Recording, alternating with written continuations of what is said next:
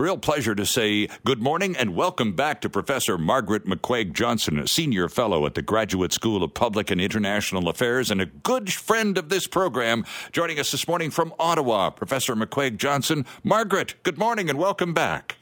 Thanks very much, Sterling. Thanks for inviting me. Well, it's great to have you with us. It always is fun. I'm very curious. I'm looking at an article that you wrote very recently at theconversation.com entitled 5 Ways for Canada to Tackle Chinese Interference After the Trudeau-Xi Showdown. So, Margaret, let's begin with that showdown. I'm very curious about your reaction to the apparent dressing down by the President of China of the Prime Minister of Canada while the whole world watched.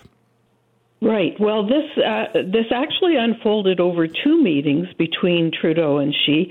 They weren't formal meetings. They were just they ran into one another in the big meeting room where people were milling around. Mm-hmm. They were caught on camera. So we know in the first one, the Prime Minister raised a number of issues, including foreign interference. And there's been a lot of discussion here in Canada about China's interference in a number of fronts. And then the second one, Xi himself talked to the Prime Minister about he should not have revealed to the media what they had talked about. And it was interesting to see that, in fact, the Prime Minister stuck to his guns and said, we may disagree on some things, but we want to have a constructive relationship. And so he really didn't accept the dressing down that Xi tried to give him. Body language experts, very interesting in terms of the way Xi presents himself and conducted himself during that. For example, not exactly ever looking at Trudeau, eye contact-wise, and lecturing rather than conversing. Nonetheless, in this article that you've written very recently, and it's a good one, it's a great reason to have you back on the show, you recommend 5 steps that the Government of Canada, which is continuing to present itself as being somewhat baffled by all of this Chinese interference going on so many different levels all at once, and the Prime Minister only admitting to knowing certain facts and certain realities. You come across with 5 steps in taking action, and a lot of that involves in actions, Margaret, that you say probably should have been started a long time ago. What's step 1? Well, step 1 is to investigate the allegations against a Toronto businessman that he was actually feeding $250,000 into 11 candidates in the 2019 election. Mm-hmm. And that's very serious. This was a story broken by the stellar investigative reporter Sam Cooper. And so this is extremely serious. It's illegal for people in other countries to fund our elections, to fund candidates. In addition, there was an allegation that there were staffers put in by Chinese interests into various members of Parliament's offices, mm-hmm. and in order to impact policy in China's favor. That, too, has to be investigated, and they need to go back to the security clearances and look much more carefully at them. And then third, the one thing that the Prime Minister said he had raised with Xi specifically was this story of police stations in Canada. Yes.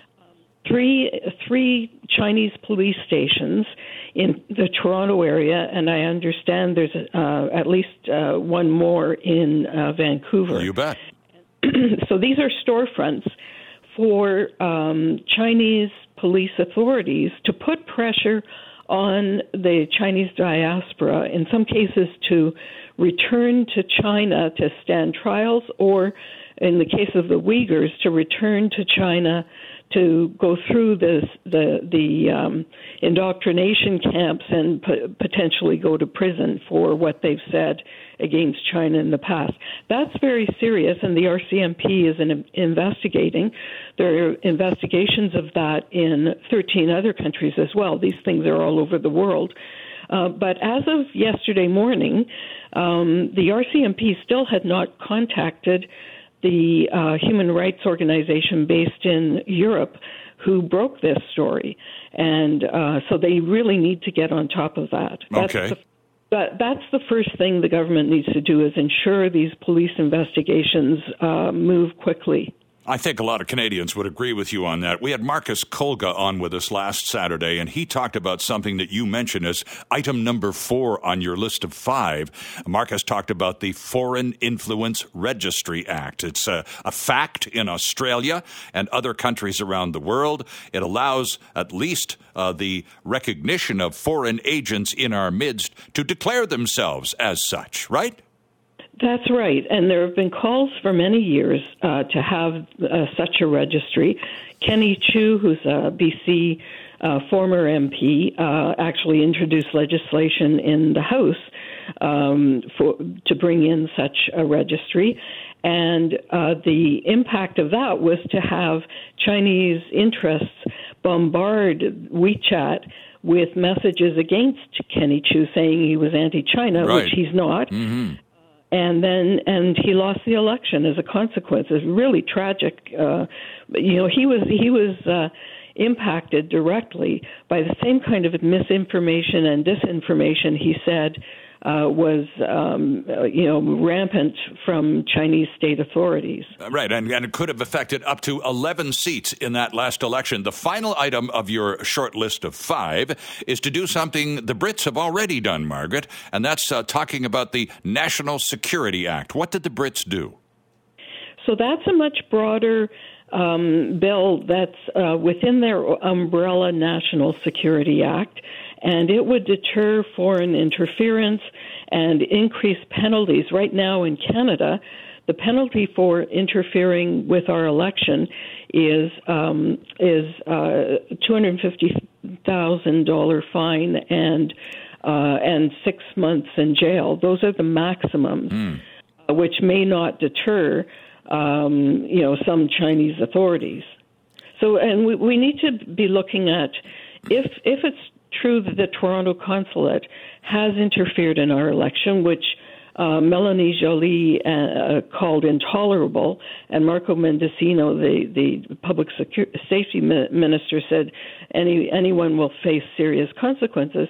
If employees at the consulate are guilty of doing this, they must be deported from Canada. All right, Margaret, final question to you. And unfortunately, we're almost out of time, and it's always a treasure to have you on the show. What sort of real appetite do you sense for some kind of immediate action by the government of Canada? 38 million Canadians want them to take in terms of telling China to enough already. You're done. It's time to deal with a new reality. Well, I see indications that the government is becoming much more aware of the geopolitical risks that China presents. The foreign minister, Melanie Joly, made a speech in Toronto a couple of weeks ago outlining some of the geopolitical risks. And she's going to be unveiling Canada's Indo-Pacific policy, we believe, tomorrow morning at 9 o'clock. Okay. In Vancouver, and we'll hear more about it then. All right. Margaret McQuaig-Johnson has written a terrific article, friends. It's at theconversation.com. It's 5 ways for Canada to tackle Chinese interference after the Trudeau-Xi showdown. Margaret, a pleasure to have you back with us. Thanks ever so much for making yourself available to us. Thanks, Sterling. Hi, it's Shauna, and I might be a bad parent because my kids think French fries are vegetables. Hey, it's Ryan, and I might be a bad parent because I went out for wings when my wife was in the hospital after giving birth. Johnny here. I might be a bad parent because in my house, the tooth fairy gives pocket change. But we're not alone. Len emailed us and said his 6-year-old daughter's Tarzan moment going from love seat to lazy boy by curtains made him more proud than any dance recital. And Andy left his 2-year-old at the rink. All right, guys, I'm sure we're not alone. Like Andy's kid. For stories and confessions like this, make sure you check out our podcast. It's called Bad Parents, and it's available wherever you get your podcasts. I left a glove at the rink.